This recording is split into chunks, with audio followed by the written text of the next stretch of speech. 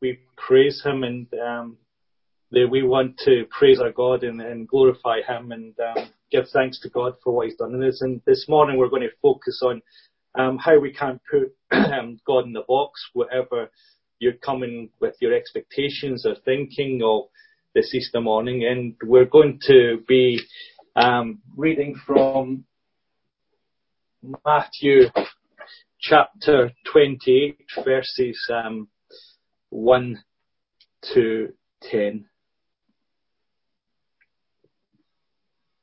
After the Sabbath, we'll let Mark get up first, because I'm not sure if he is. Just check. After the Sabbath, as the first day of the week was dawning, Mary Magdalene and the other Mary went to see the tomb.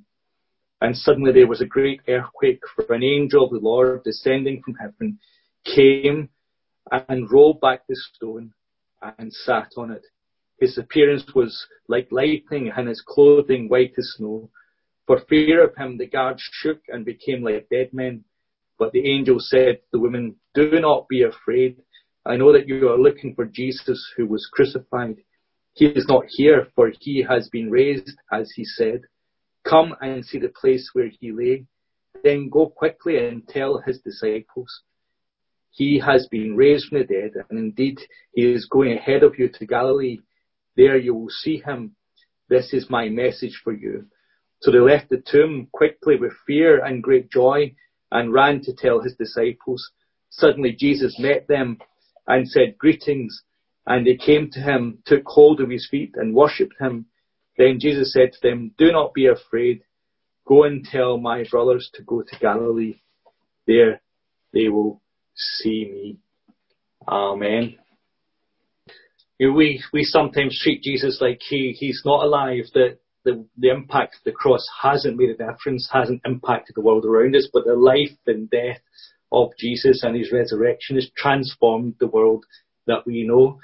And whether you're a Christian or not, or believe in Jesus or not, your life has been impacted by Jesus Christ, his life, his death, and his resurrection, and by the teachings of Jesus and by the teaching of his followers who followed him and taught the world around them. That actually from the period of where Jesus, after the resurrection, and where the disciples spoke in Acts 2 to the people in Jerusalem, where thousands believed in Jesus and followed him, to a few hundred years later on, there was 25 million people who said they were Christians, and that was before the Roman Empire, the Christianity was formalized in the Roman Empire. 25 million people who accepted Jesus Christ as Lord over a 300, 400 year period. That's quite incredible, quite amazing. When the people were persecuted at that time, to be put to death by saying that Jesus Christ is Lord, it was an amazing decision and challenge for them to say, "I will follow Jesus." And from then till today, we can say today there's going to be around 1 million people who are saying that he is risen, that Jesus is Lord, from many different traditions, churches and faiths. 1 billion people who would declaring that I have experienced the risen Lord. Amen. They may not have experienced him physically and seen the wounds in his hands. They may not have witnessed his physical resurrection, but they have witnessed his spiritual. The Holy Spirit within their lives would witness this, that this is true, that I believe this. So if you don't believe in Jesus Christ today, think about 1 billion people declaring that he is risen, that he is Lord. And Jesus calls us to live for him. Yes. And do you imagine if 1 billion people decided to seriously live for God? 1 billion people decided to say, I'm going to take up this faith, I'm going to take up this cross, believe in Jesus and follow him. Imagine how quickly our world will be transformed and changed and renewed by God. So it's not impossible to see 6 billion people come to faith in our world. It's a possibility if Christians can live in the power of the resurrection, of knowing that Jesus is risen and what that means for our lives. Maybe you're not a Christian this morning. I want to try and, as you may have seen already, I'm trying to convince you to become a Christian. Maybe you've come here this morning and logged in and trying to find an Easter service that you can join. Maybe you go to church just at Easter and Christmas, And you're most welcome here, and we're really excited that you are coming to church. Whether it be just in Christmas or Easter, you're really welcome. But we just hope you don't get fed up, because you might come up every Easter and every Christmas and think it's the same hymns and the same sermon every time you come. But we trust you at different times of year we are talking about different things, and we would encourage you to come along. Perhaps some of you you only come to church. You only come to church at Easter. Maybe some of you are thinking, well, I have to come to church because it's Easter and I can't avoid it. And maybe you'd be in church, and maybe the church would be the person who'd be sitting with their arms folded and thinking, here we go again. Have to go through another sermon. Have to do this. Or maybe you're not sitting with your arms physically folded, but spiritually and within your heart and mind, your arms are folded, and you're not ready to receive what God has got to say to you through Jesus Christ. But I would like, if you're not a Christian, to challenge you to think about becoming a Christian, and in spite of the fact that you might know some Christians, in spite of the fact you might have worked with a Christian, in spite of the fact that maybe you've been married to a Christian, in spite of the fact that you maybe grew up with a bunch of Christians, in spite of the fact that you might think all Christians are hypocrite, in spite of your bad church experience, I want you to consider it. In spite of the fact that you might had at school, somebody pulled out a science card and you decided, this makes my whole faith crumble and fall apart. I can't explain it. It's just too difficult. And you've never looked back, and you've just thought it's all a myth. Even if that's your experience, I want you to consider it. Even though you've had maybe pain in your life, maybe you're suffering now, maybe financially suffering, maybe physically suffering, maybe you lost somebody that you love, maybe you lost somebody you loved who was a believer, and you can't understand that, and you can't quite grasp why a good God would let suffering and hurt and death into the world. And in spite of those very, very difficult questions, in spite of all your questions, the questions that perhaps we can never fully answer for you, maybe the questions that you never get fully answered in this life, I would like you to consider at least becoming a follower of Jesus because of Easter. Because Easter is a kind of experience which impacts your life and will change it forever, because it encounters you not with Christians, not with church, not with religion, but with Jesus Christ and who he is. And when we encounter Jesus Christ, I believe we can never be the same.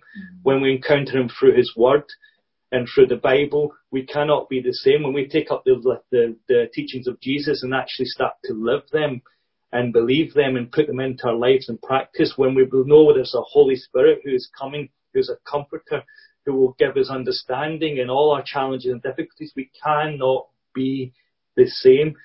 Jesus is our living hope. And that's one of the songs that we sing, that he is our living hope because of Easter. Jesus reveals God's love for us. It was because he loved the world and sought to rescue the world that he sent Jesus. That's amazing, isn't it? Jesus, God loves you. He loves you so much that he sent Jesus into the world to reconcile you with him, because all of us fell short of God's glory, of having a relationship with God. All of us fell when Adam fell in the Garden of Eden. All of us fell, from that point on, sin entered the world, and death and darkness and suffering and despair. But that wasn't God's intentions for us. God's intention for us was not to suffer, but to have eternal life, to have joy and be in his presence, to be in relationship with him.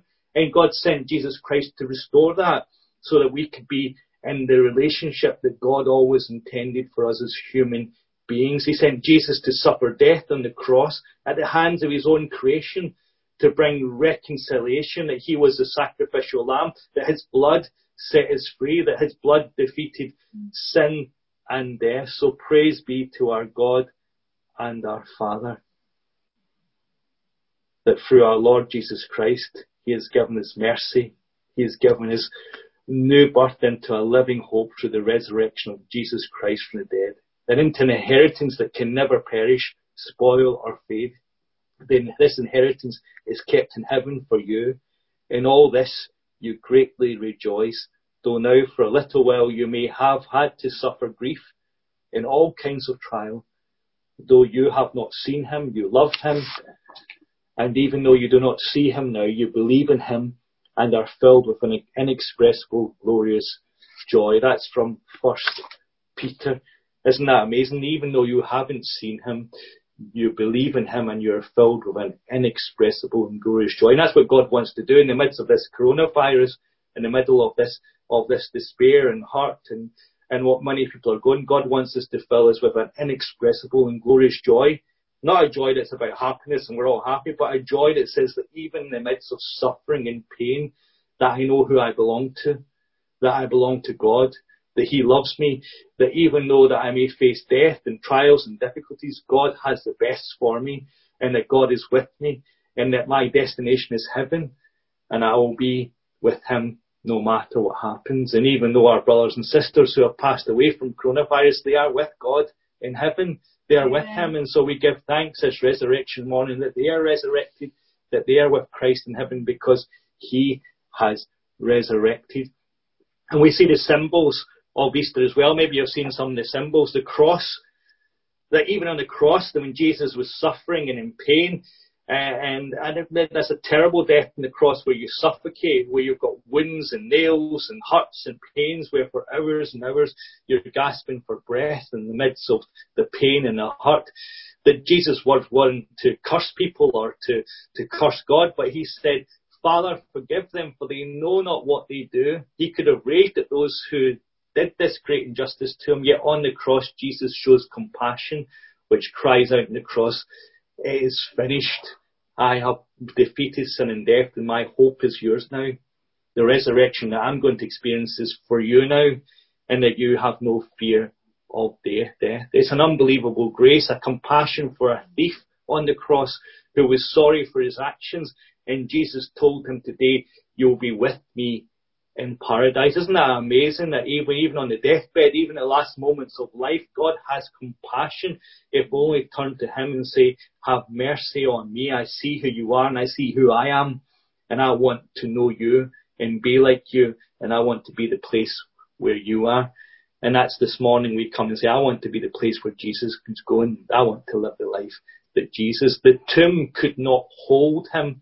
Sin and death was defeated on the cross, and the empty tomb is the greatest sign of his victory. He is risen from the dead, and we will rise with him. Isn't that amazing? A living hope that we have, that we will rise with him, no matter what comes in this life, temporary or short term or long term, whatever suffering, pains, difficulties challenges we face, that our hope is in him, that he has risen from the dead, the tomb is empty, and we will rise with him. Our graves are empty, our tombs are empty, because only our physical bodies will be there, because we will be with him in heaven. Amen. That's amazing. And even Jesus, we remember the story of Lazarus, and Lazarus was a friend of Jesus with Mary and Martha, his sisters. And Lazarus died, and Jesus was in Jerusalem. And the news was sent out that Lazarus was sick. But by the time that Jesus had got to Bethany, where Lazarus was, he was dead for 4 days. And pretty much dead for 4 days means dead. You know, there is no hope of coming back to life. That the diagnosis of death is right. There's no mistakes. And he went to that tomb, and he met Mary and he met Martha, and he wept. He wept at that tomb, and Martha came to her and said, Lord, Martha said to Jesus, if you had been here, my brother would not have died. But I know that even now God will give you whatever you ask. Jesus said to her, your brother will rise again. Martha answered, I know he will rise again in the resurrection at the last day. Jesus said to her, I am the resurrection and the life. The one who believes in me will live even though they die, and whoever lives by believing in me will never die. Do you believe this, Martha? Do you believe that? Amen.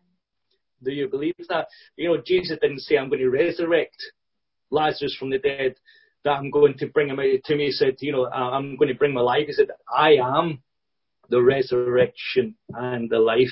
Standing Amen. Before Martha was not just a man, but the of fully God, fully man, God incarnate, who said, I am the resurrection of life. The one who stands before you has the power over life and death. Isn't that incredible?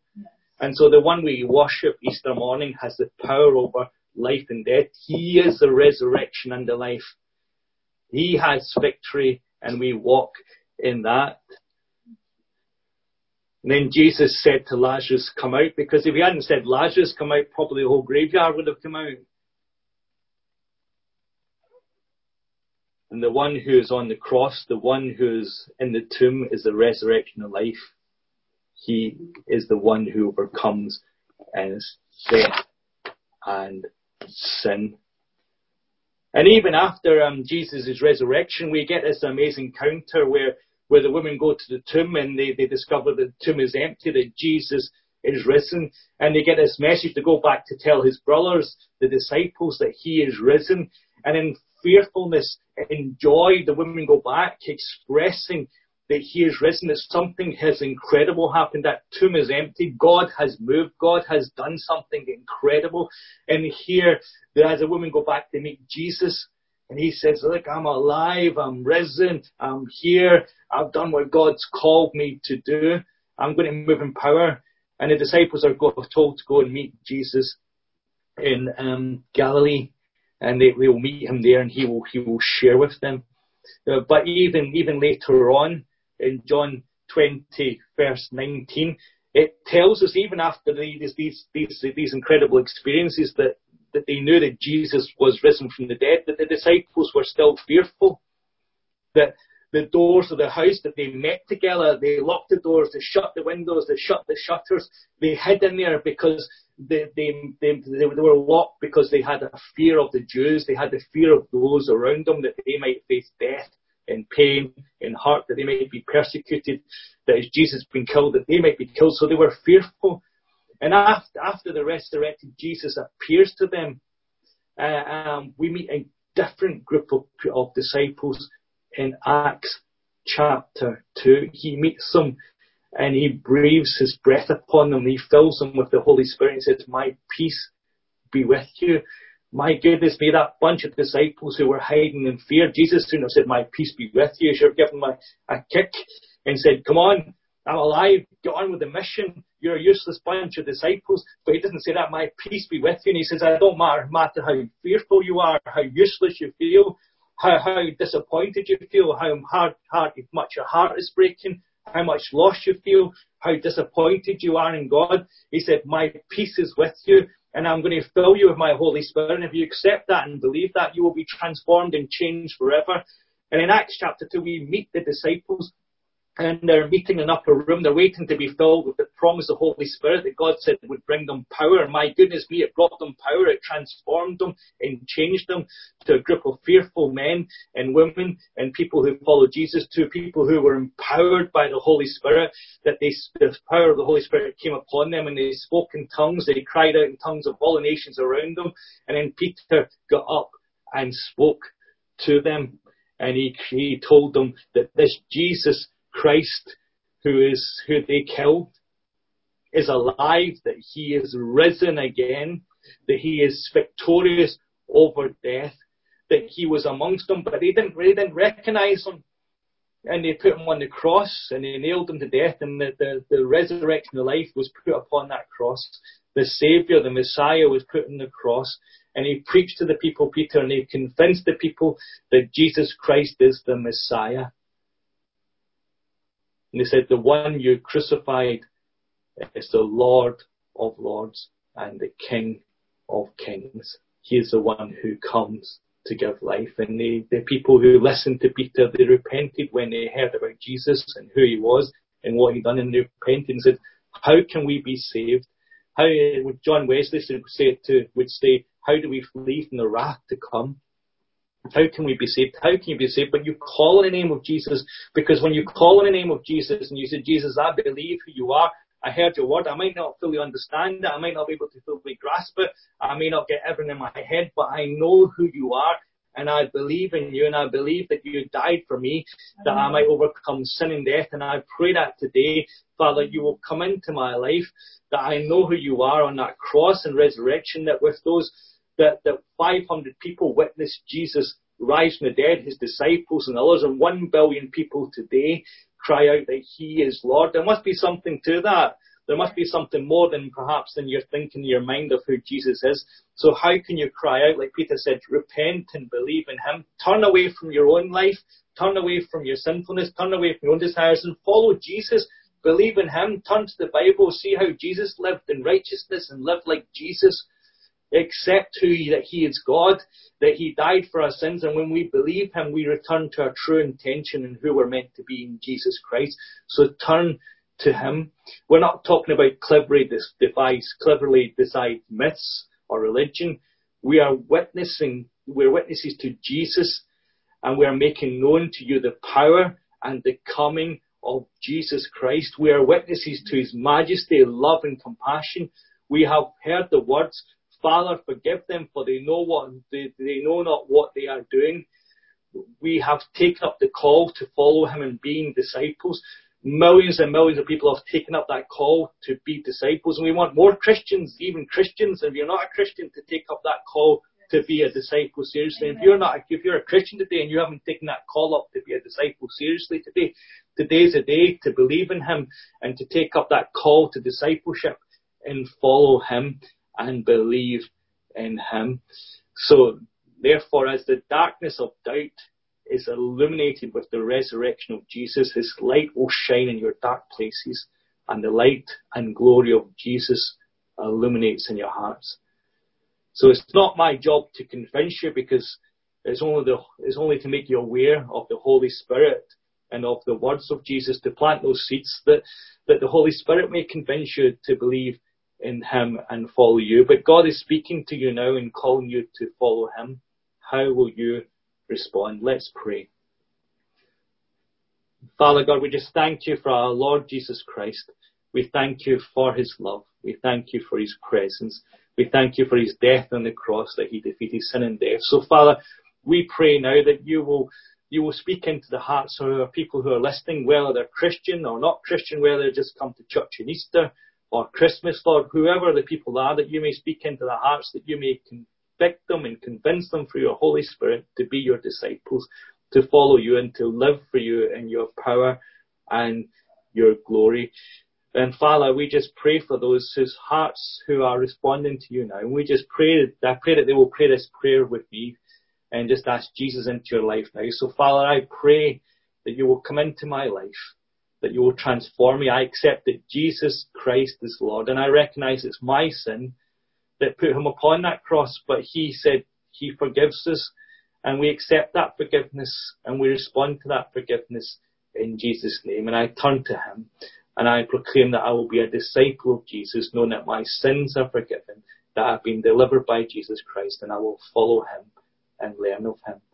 So I give you my life this morning, and I will follow you, Jesus. Please take my life, that I might be your disciple and be with my Father in heaven forever. Amen. So thank you, God, for your love. Thank you for Easter, that we can celebrate your presence and be with us as we continue to worship you. In Jesus' name. Amen.